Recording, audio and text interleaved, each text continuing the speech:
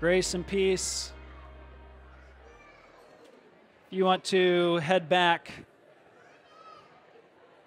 grab your Bible, turn to Isaiah 52:13, and we'll read on to Isaiah 53:12. We'll read from Isaiah 52:13 to Isaiah 53:12 as we finish our time in this particular portion of text that we started on Good Friday, looked at during Easter. We're finishing this morning with the final two verses of this particular portion of Scripture. Isaiah 52:13 through 53:12, but we're actually preaching on 53:11 and 12. Chapter 53:11 and 12. When you get there, you can just stand up. You need to sit down. Just go and stand right up. I have respect and honor for the Word of God. These are the words of Isaiah, inspired by the Holy Spirit.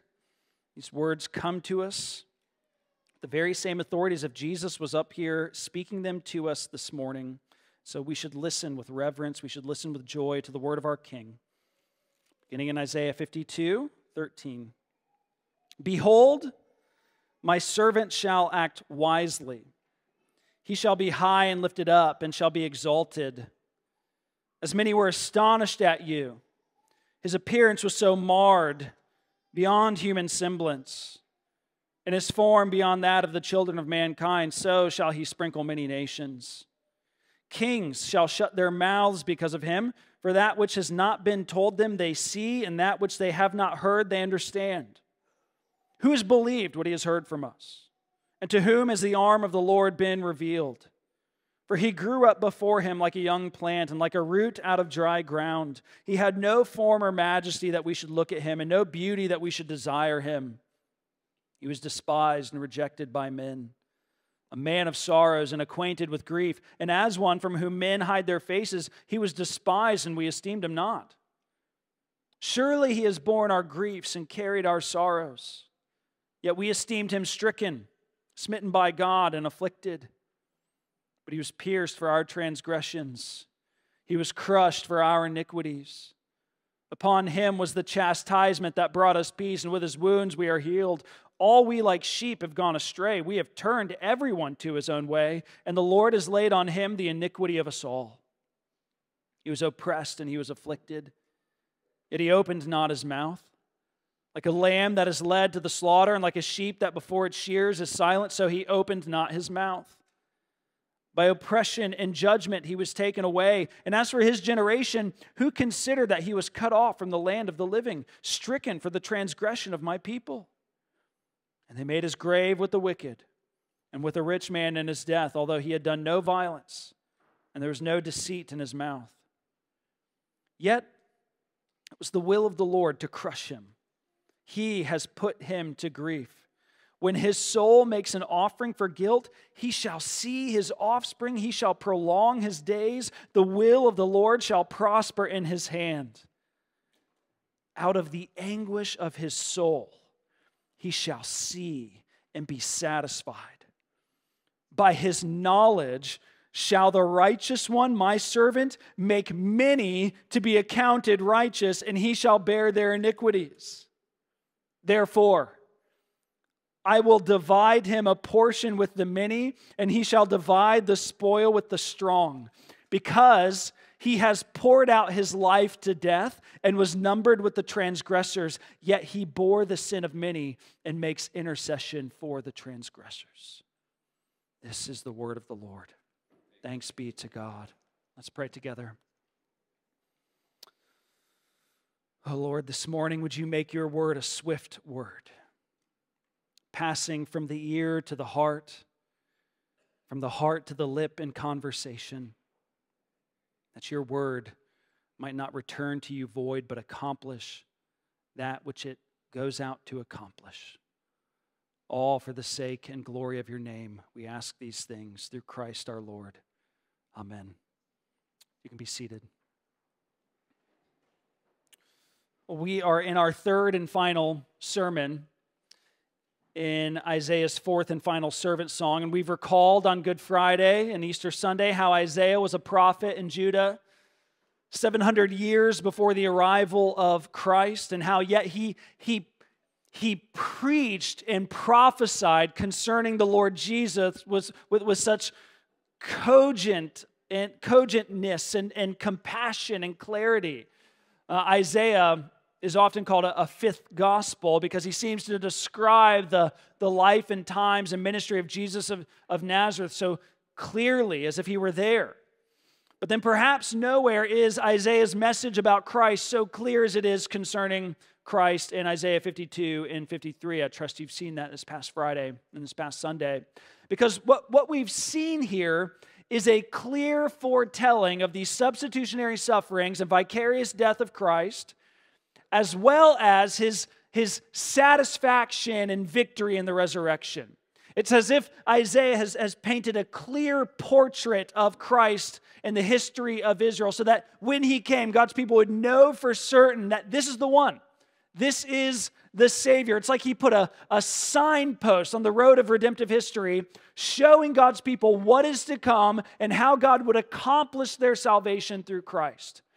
But now as we come to the final verses of this fourth and final servant song, Isaiah spells out for us what all this suffering and dying and rising and redeeming work has accomplished. He's told us about what the servant will do, how he will be executed, how he will be exalted, but now, what is the end result of the redeeming work of Christ? What does it all accomplish? What's the point of this suffering? Christ's death wasn't meaningless. He suffered and poured out his life. He died and rose for a clear, definitive purpose. What is it? As we first look at verse 11, we see that Jesus is satisfied with our justification. Jesus is satisfied with our justification. He suffered and died and rose so that he would be satisfied and so that we would be justified. But there's a connection here. It's our justification that satisfies him. He accomplishes this and that satisfies him. Look at verse 11 here. Out of the anguish of his soul. It's talking about the passion of the Lord Jesus. On the cross, he suffered such anguish. He suffered bodily, of course. We've been remembering the horrors and brutality of Christ's crucifixion on our behalf. He was brutally tortured and mocked and flogged and beaten and crucified and killed. But then moreover, he experienced on the cross such anguish in his soul because he had taken upon himself the sins and guilt of a people from every nation, tribe, and tongue, and the hatred and wrath of God for those sins. No one has suffered like Christ has suffered. Yes, others have been tortured, others have been killed, others have been crucified, but no one else in human history has borne the guilt of a people from every nation, tribe, and tongue like he has. No one has faced the full force of the wrath of God like he has. It was utter anguish in ways we can't even comprehend. Yet what has come of that? What results from that? What has been affected by that? Out of that anguish comes his satisfaction. Anguish is not the final emotional state of Jesus. Satisfaction is. And you can tell a lot about a person by what they find satisfying. You can tell a lot about a person by seeing what makes them happy, fulfilled, pleased. And so what kind of person is the Lord Jesus? Ray Ortlund says this of the passage. He says, he's the kind of person who enjoys clearing sinners of their guilt and accounting them righteous, though it demands that he bear their iniquities upon himself. That's the kind of person he is.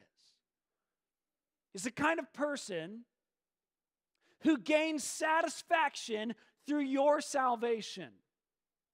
And you go, that seems too good to be true. He would suffer and die for our salvation, and then he's happy about it? He still likes us after that? Yes, that's exactly what he's saying. Look at what follows. Here's what Jesus is satisfied by. By his knowledge shall the righteous one, my servant, listen, make many to be accounted righteous, and he shall bear their iniquities. Now, We've already talked about the substitutionary nature of Christ's sufferings and death, about how Christ suffered in our place, covered in our sins and guilt on the cross so that we could go free. But it's actually even better than that. It's not just that we no longer need to bear the just penalty that our sins deserve. It's better than that. We actually get to be counted as righteous. To use a somewhat crude analogy, it's not just that, we were in like severe debt before God and we owed him and we're way in the red. But then Christ came to cancel that debt so that we start with like a new zero balance before God. It's so much better than just that. As if that is amazing in itself. This is even better. It's that Christ came and took our debt upon himself and then credited his riches to our account. He didn't just get us out of debt to some place of neutrality. It's more, he actually put endless funds into our account. When it comes to righteousness, we are loaded before God. And to be clear, it's not talking about actual righteousness. It's talking about accounted righteousness. Isaiah's not talking about sanctification here. Sanctification where you grow to be more holy, more righteous, more like Christ, more obedient to God's commands. That's an important part of our salvation, purchased for us in Christ. But Isaiah's not talking about that here. He's talking about justification. He's talking about how God takes guilty people like you and me, you Christians, even those of us who are Christians, who still sin day in and day out, yet who God does not count as sinners even though we are. He counts us as righteous with the very righteousness of Christ. He's talking about what we call imputation. On the cross, our sins were imputed or counted to Christ. He was accounted as a vile sinner on the cross. He bore our iniquities, is what Isaiah says. But then in exchange for our sins, Jesus, through the cross, gives us his righteousness so that at all times, as a Christian, as a person who trusts in Jesus, whether you're sleeping or sinning, or serving in church, or whatever you're doing, your position in Christ doesn't change. You are declared, counted righteous. It is fixed, final, forever. You are considered righteous because Jesus Christ himself is the righteous one. I love how John Bunyan communicates this, having come to this realization one day as he was walking through a field. You can find this in his wonderful autobiography, Grace Abounding of the Chief of Sinners. He's been struggling at this point in the story for years with just feeling nothing but guilt and condemnation before God.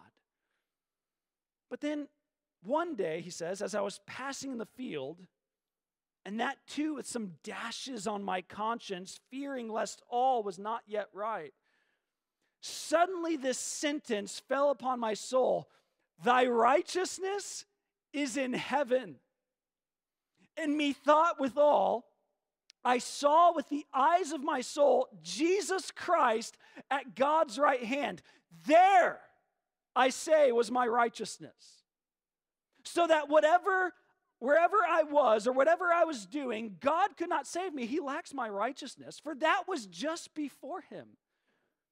I also saw, moreover, that it was not my good frame of heart, like my good emotional state, the righteousness of my heart, that made my righteousness better, nor my bad frame that made my righteousness worse. For my righteousness was Jesus Christ himself, the same yesterday and today and forever. You see what he's saying? Christ is his righteousness. Christ is his acceptableness before God. So long as he is in Christ, his record is perfect, stainless, spotless. There's no guilt.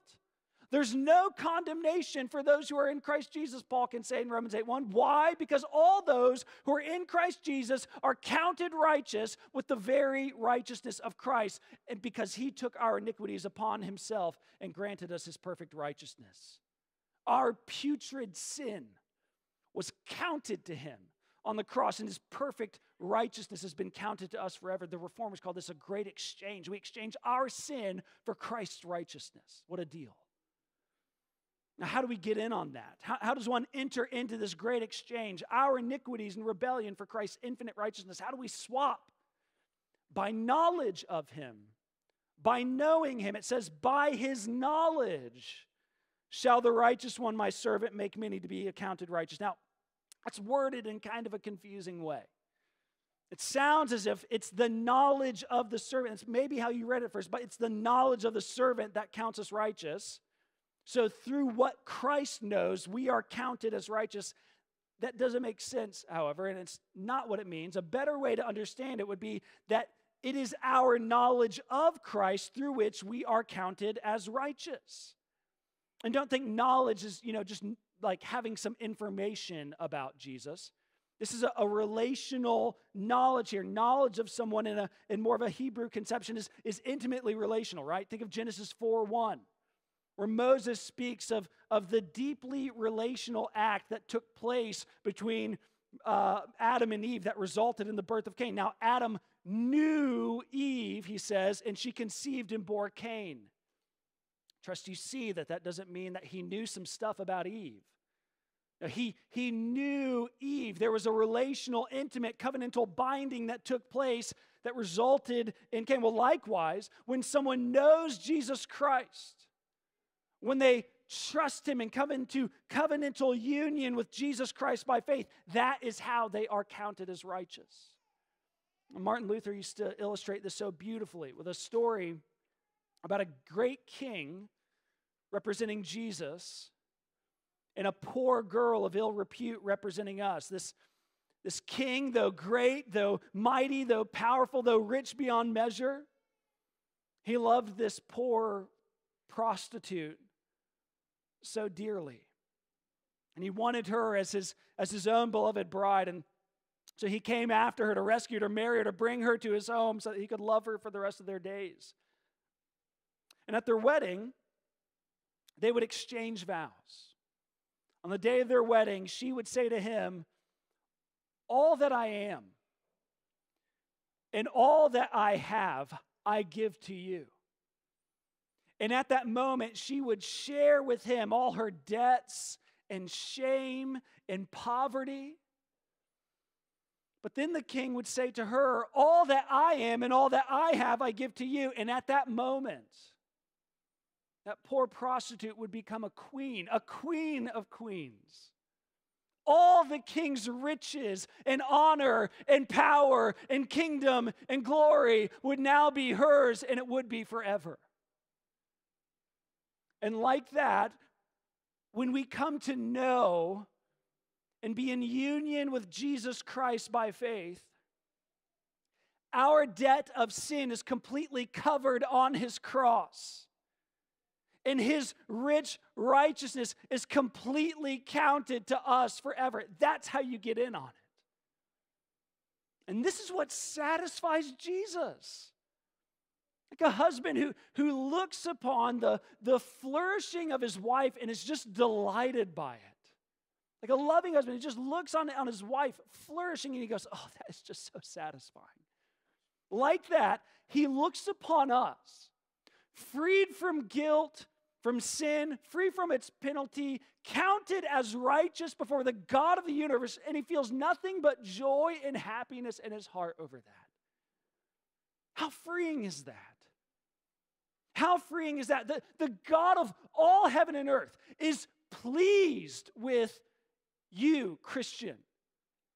In a world awash with feelings of guilt and fear and condemnation, in a world hungry with the desire to be seen and accepted and looked upon favorably by others, in a world wherein people are looking for justification through likes and followers, in a world wherein people are trying to find their worthiness through their parenting, or their jobs, their parents' approval, you have the pleasure and acceptance of the one with whom it truly and ultimately matters. That should make us joyfully resilient, shouldn't it? Looking for your justification, your worthiness, your acceptableness through anything else just leads to being so fragile. A mom who looks for justification through her parenting is only going to be devastated when she fails, and she will. A person who looks for their identity and justification in their work will be wrecked when they get fired or demoted or retired or when the company closes down. The person who lives for the approval of others will be demolished when others criticize or reject or slander them. But for those in Christ, yes, those occurrences hurt. But we can be resilient in the face of them like no one else because we have a better word from the mouth of God himself. He says, righteous, accepted. Jesus, your Savior, your bridegroom, looks upon you with satisfaction and joy and pleasure. That's one result of the redeeming work of Christ. His satisfaction and our justification. But then verse 12 goes on to describe another result of the work of Christ, and that is that Jesus is rewarded for his mediation. Jesus is rewarded for his mediation. Look at verse 12 here. Isaiah writes, therefore, our little rule we got to remember, whenever you see the word therefore, you need to find out what it's there for. Isaiah just said in verse 11 that Jesus bore our iniquities. He bore our sin. Our sin was imputed to him on the cross, and on the cross he accomplished our salvation. Therefore, here's what God will do. He will reward Jesus like a warrior who fights and wins a great battle and receives booty, spoil, treasure after his victory. So will Christ. The Lord says, I will divide him a portion with the many, and he shall divide the spoil with the strong. And we're going to come back to this. Moving on, and again, in case we forgot, Isaiah again tells us why Jesus will be rewarded in this way. We already saw he will be rewarded because he bore our iniquities, but then again, he tells us why he will reward Jesus in this way, because, so here's why, he poured out his soul to death and was numbered with the transgressors, yet he bore the sin of many and makes intercession for the transgressors. And his sacrifice for us. He died, Christ died according to God's plan and pleasure. He willingly poured himself out for our sins. Isaiah even says here he was numbered with the transgressors. He died like a sinner. He died like a wretched criminal, and yet it was not for his own sins and crimes that he died, but for ours. That's why Isaiah goes on to say, yet he bore the sin of many. For his elect, his chosen people, he bore our sin. He was numbered among sinners like us that he might bear the guilt of sinners like us. And all so that those who place their faith and trust in Christ would be relieved of their debt and credited as righteousness. And then this last phrase, the Hebrew verb goes from being spoken of in the perfect to the imperfect. He's saying, he's been saying he poured, he was numbered, he bore. In English, it's all in the past tense because it's already been done. It's already happened. But now we find in a verb in the perfect form, he says, and he makes intercession for the transgressors. It's an ongoing action. He continues to make intercession for his people. And this is, of course, speaking of the very present ministry of Jesus Christ right now. He was killed. He was raised from the dead 3 days later in victory over Satan, sin, and death. And then 40 days after that, after his resurrection, Jesus ascended into heaven to be our representative and intercessor before God the Father. So right now, Jesus is risen and ascended in heaven, representing his people before God. That's why Bunyan could say earlier, as we read earlier, no matter what's going on with me down here, when I'm in good frame of heart, when I'm in bad frame of heart, no matter where I am or what I'm doing, I don't lack God's perfect righteousness because Christ's perfect righteousness is ever before God right there in heaven representing me. I love how Charles Wesley's great hymn on this glorious reality speaks of this. He beautifully writes of Christ's interceding, representing ministry in his hymn, Arise, My Soul, Arise. Listen to this. He writes, Arise, my soul, arise. Shake off your guilty fears. The bleeding sacrifice on my behalf appears. Before the throne, my surety stands. Before the throne, my surety stands. My name is written on his hands. Could stop there, but I just can't stop. I wanted to read more. He ever lives above for me to intercede. His all-redeeming love, his precious blood to plead. His blood atoned for every race. His blood atoned for every race and sprinkles now the throne of grace. 5 bleeding wounds he bears, received on Calvary. They pour effectual prayers. These are not empty prayers. They will be answered. They pour effectual prayers. They strongly plead for me. Forgive him, oh, forgive, they cry. Forgive him, oh, forgive, they cry. Don't let that ransomed sinner die. Right now, God looks upon his most beloved son and he remembers his sacrifice on your behalf, and then he looks on you with pleasure and forgiveness and undeserved kindness, all based on the merits and mediation of Christ. And then God goes, I love this. I want to reward you for this. God is so pleased that his beloved son has done and is doing these very things. He's so pleased that he rewards Jesus for it. God looks with pleasure on his son, and then he looks on his son and is so pleased with us that he can look on us and be pleased that he goes, oh, I just love you. I want to reward you with the desires of your heart. And then what does he reward Jesus with? That's what the first 2 lines of verse 12 speak to. And it's difficult to translate. You might have noticed this if you have a different translation than the ESV. The imagery, as we've already stated, is of a battlefield victory. The servant, the son, has emerged victorious, and now he gets to enjoy the spoils of his victory. He gets to enjoy the reward for his sacrifice. And there are 2 ways, I think, that it could be translated, and 2 ways that you could understand it. And both make sense grammatically, both are true theologically, but I think that one makes more sense contextually. So the first way to translate and understand these verses, precisely how the ESV translates it, which we've already read, it says, I will divide him a portion with the many, and he shall divide the spoil with the strong. Translating it and understanding it in this way means that Christ receives the reward of his suffering, and then he shares that reward with his people. His people being the many and the strong. The designations many and strong are speaking numerically. Okay, that's obvious word by the word many here, but the word strong also means numerous.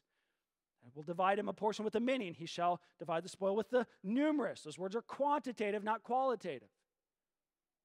And there are many from every nation, tribe, and tongue whom Christ has purchased and saved by his execution and exaltation. And here the ESV understands this verse to be saying that those many, the numerous, are those with whom Christ shares the rewards of his suffering. Of course, it's theologically true. Christ, by his work, he has conquered. He has won a great inheritance, this inheritance of eternal life and an eternal kingdom. He has won a resurrection and an eternal city by his work, and this is a reward that he shares with us. He speaks of this in Revelation 3:21. Jesus says, the one who conquers, I will grant him to sit with me on my throne, as I also conquered and sat down with my Father on his throne. In other words, just as I conquered and was rewarded, those who remain faithful and conquer by my power and grace will also be rewarded. You will receive eternal life in an eternal city where you will eternally reign with the eternal Christ. That's why Paul can say of us, Romans 8:17, that we are co-heirs with Christ. We share in his reward. We share in his inheritance. So yes, Jesus is rewarded with eternal life and an eternal kingdom, and he is gladly, graciously sharing the spoils of his victory with us, and he will forever. That is glorious. That is deserving of our awe. But I don't think that's what Isaiah is saying here. It makes sense of the text grammatically. It's true theologically. I think something else makes more sense contextually. And another way of viewing this that also makes sense grammatically, is true theologically, is represented well in the CSB translation of the Bible. If you have that translation, here's what you were reading. Therefore, I will give him the many as a portion, and he will receive the mighty as spoil, or the numerous as spoil. I appreciate how scholar Alec Mateer translated it as well. He translates it like this: therefore, I will apportion out to him the many, and the mighty he will apportion as spoil. Maybe you can see the difference. In the first view, Christ receives a reward and shares it with his people. And in the second view, Christ's people are his reward. Both are possible grammatically, both true theologically, but the second one I think makes more sense contextually. And I say that because of what the previous verse was saying regarding Christ looking upon the results and effects of his suffering, namely that many are accounted righteous in him, and he is satisfied and happy with their salvation. Now here, Isaiah seems to be offering something of a different angle on that same reality. Our salvation satisfies Christ. Our salvation and being given to him is a reward. Our being brought into covenantal union with him is what he so desired and why he suffered. And now he is rewarded with the fruit of his sufferings, the sure salvation of his chosen people. He gets his people, he gets his bride as his forever possession. It's theologically true. It's taught in the New Testament. Ephesians 1:18, the Apostle Paul says something stunning about guilty transgressors like us. He says that the church, Christians, we are God's inheritance. Now think about that for a moment. He's saying that we, the church, Christians, you are so precious to God, you are what God looks forward to enjoying forever and ever. I don't know about you, that makes me ready to run through a wall. And there's nothing that so energizes a person than to know that you're loved, than to feel that you're loved by someone, especially someone that you hold in high esteem. It's invigorating. It galvanizes you and propels you to just love them in return and to honor them in your life. It gives you energy and vitality. But to know that the God of the universe, the greatest and best of all beings, God, the Lord, the Ancient of Days, the eternal King, the one of whom nothing greater can be conceived, loves you in this way, words can't express how incredible that is. But then there's also an astounding responsibility that comes from this reality. This means that there are others who have been purchased and redeemed by the work of Christ. It's the many, the numerous. There are many, many people from every nation, tribe, and tongue whom Christ has purchased with his own blood. That means that there are many people who are his reward that have yet to know, to hear, and to be given such good news, to be given to him as his reward. There are individuals in your city, in your neighborhood, in your workplace, in your school. There are people groups across the earth, unreached, some of them unengaged, totally ignorant of the effective work of Christ, and that they are his reward. They need to know so that Jesus can receive his reward. The Moravian Pietists, they were a remarkable group of Christians.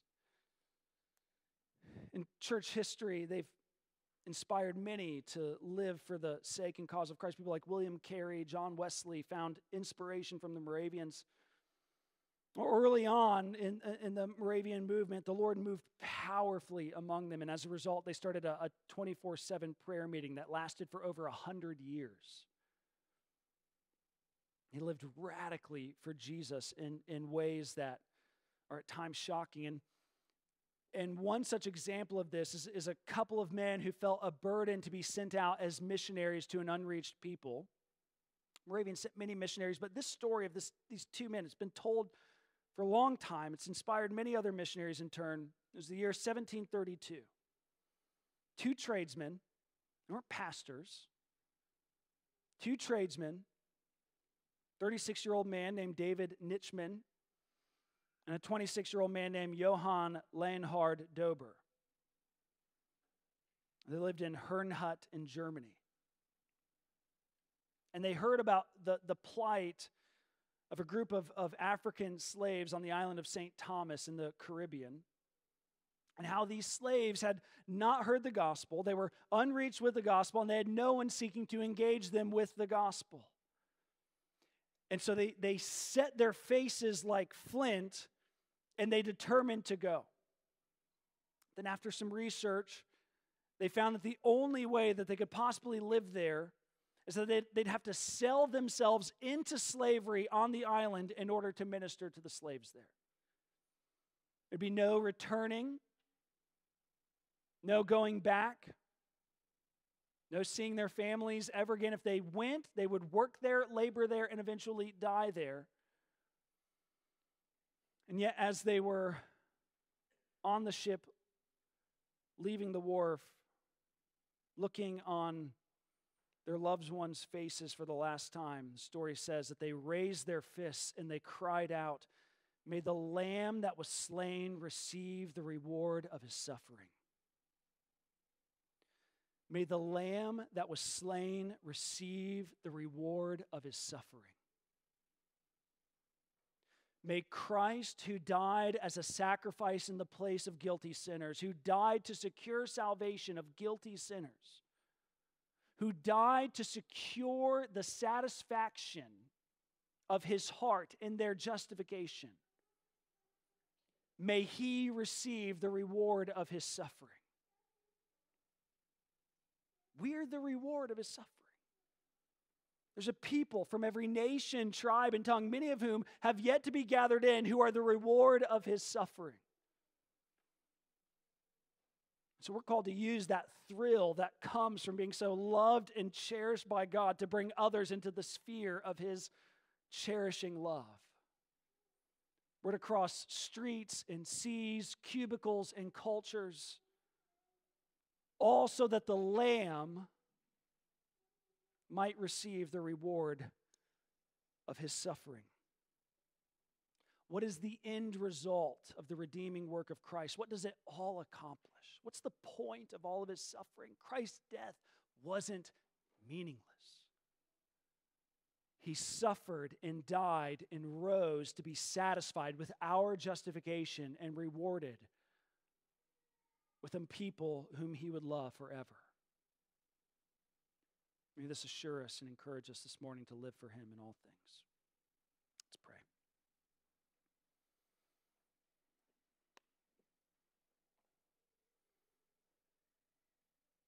Father, seal this word upon our hearts and assure us of its truthfulness as we come now to receive the bread and the cup. Remind us as we receive the elements now that Christ's body was broken and his blood was shed to purchase us. But then moreover, may they also be a communion with his body and blood, so that we would be strengthened and assured and encouraged and confirmed in what they proclaim to us. And may we remember that just as the wheat that went into this bread and the grapes that went into these cups were scattered among many fields and then brought together to feed us this morning, that there are those who are scattered across the world today who have yet to hear of the good news of Jesus Christ and who need to be brought in. And may they also increase in us the hope of eternal life which Christ will bring, reminding us of our inheritance when one day we will see him and feast with him face to face in his eternal kingdom.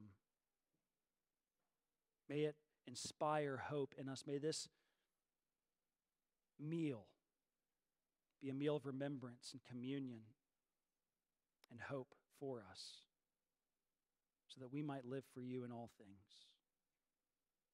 We pray in Jesus' name. Amen.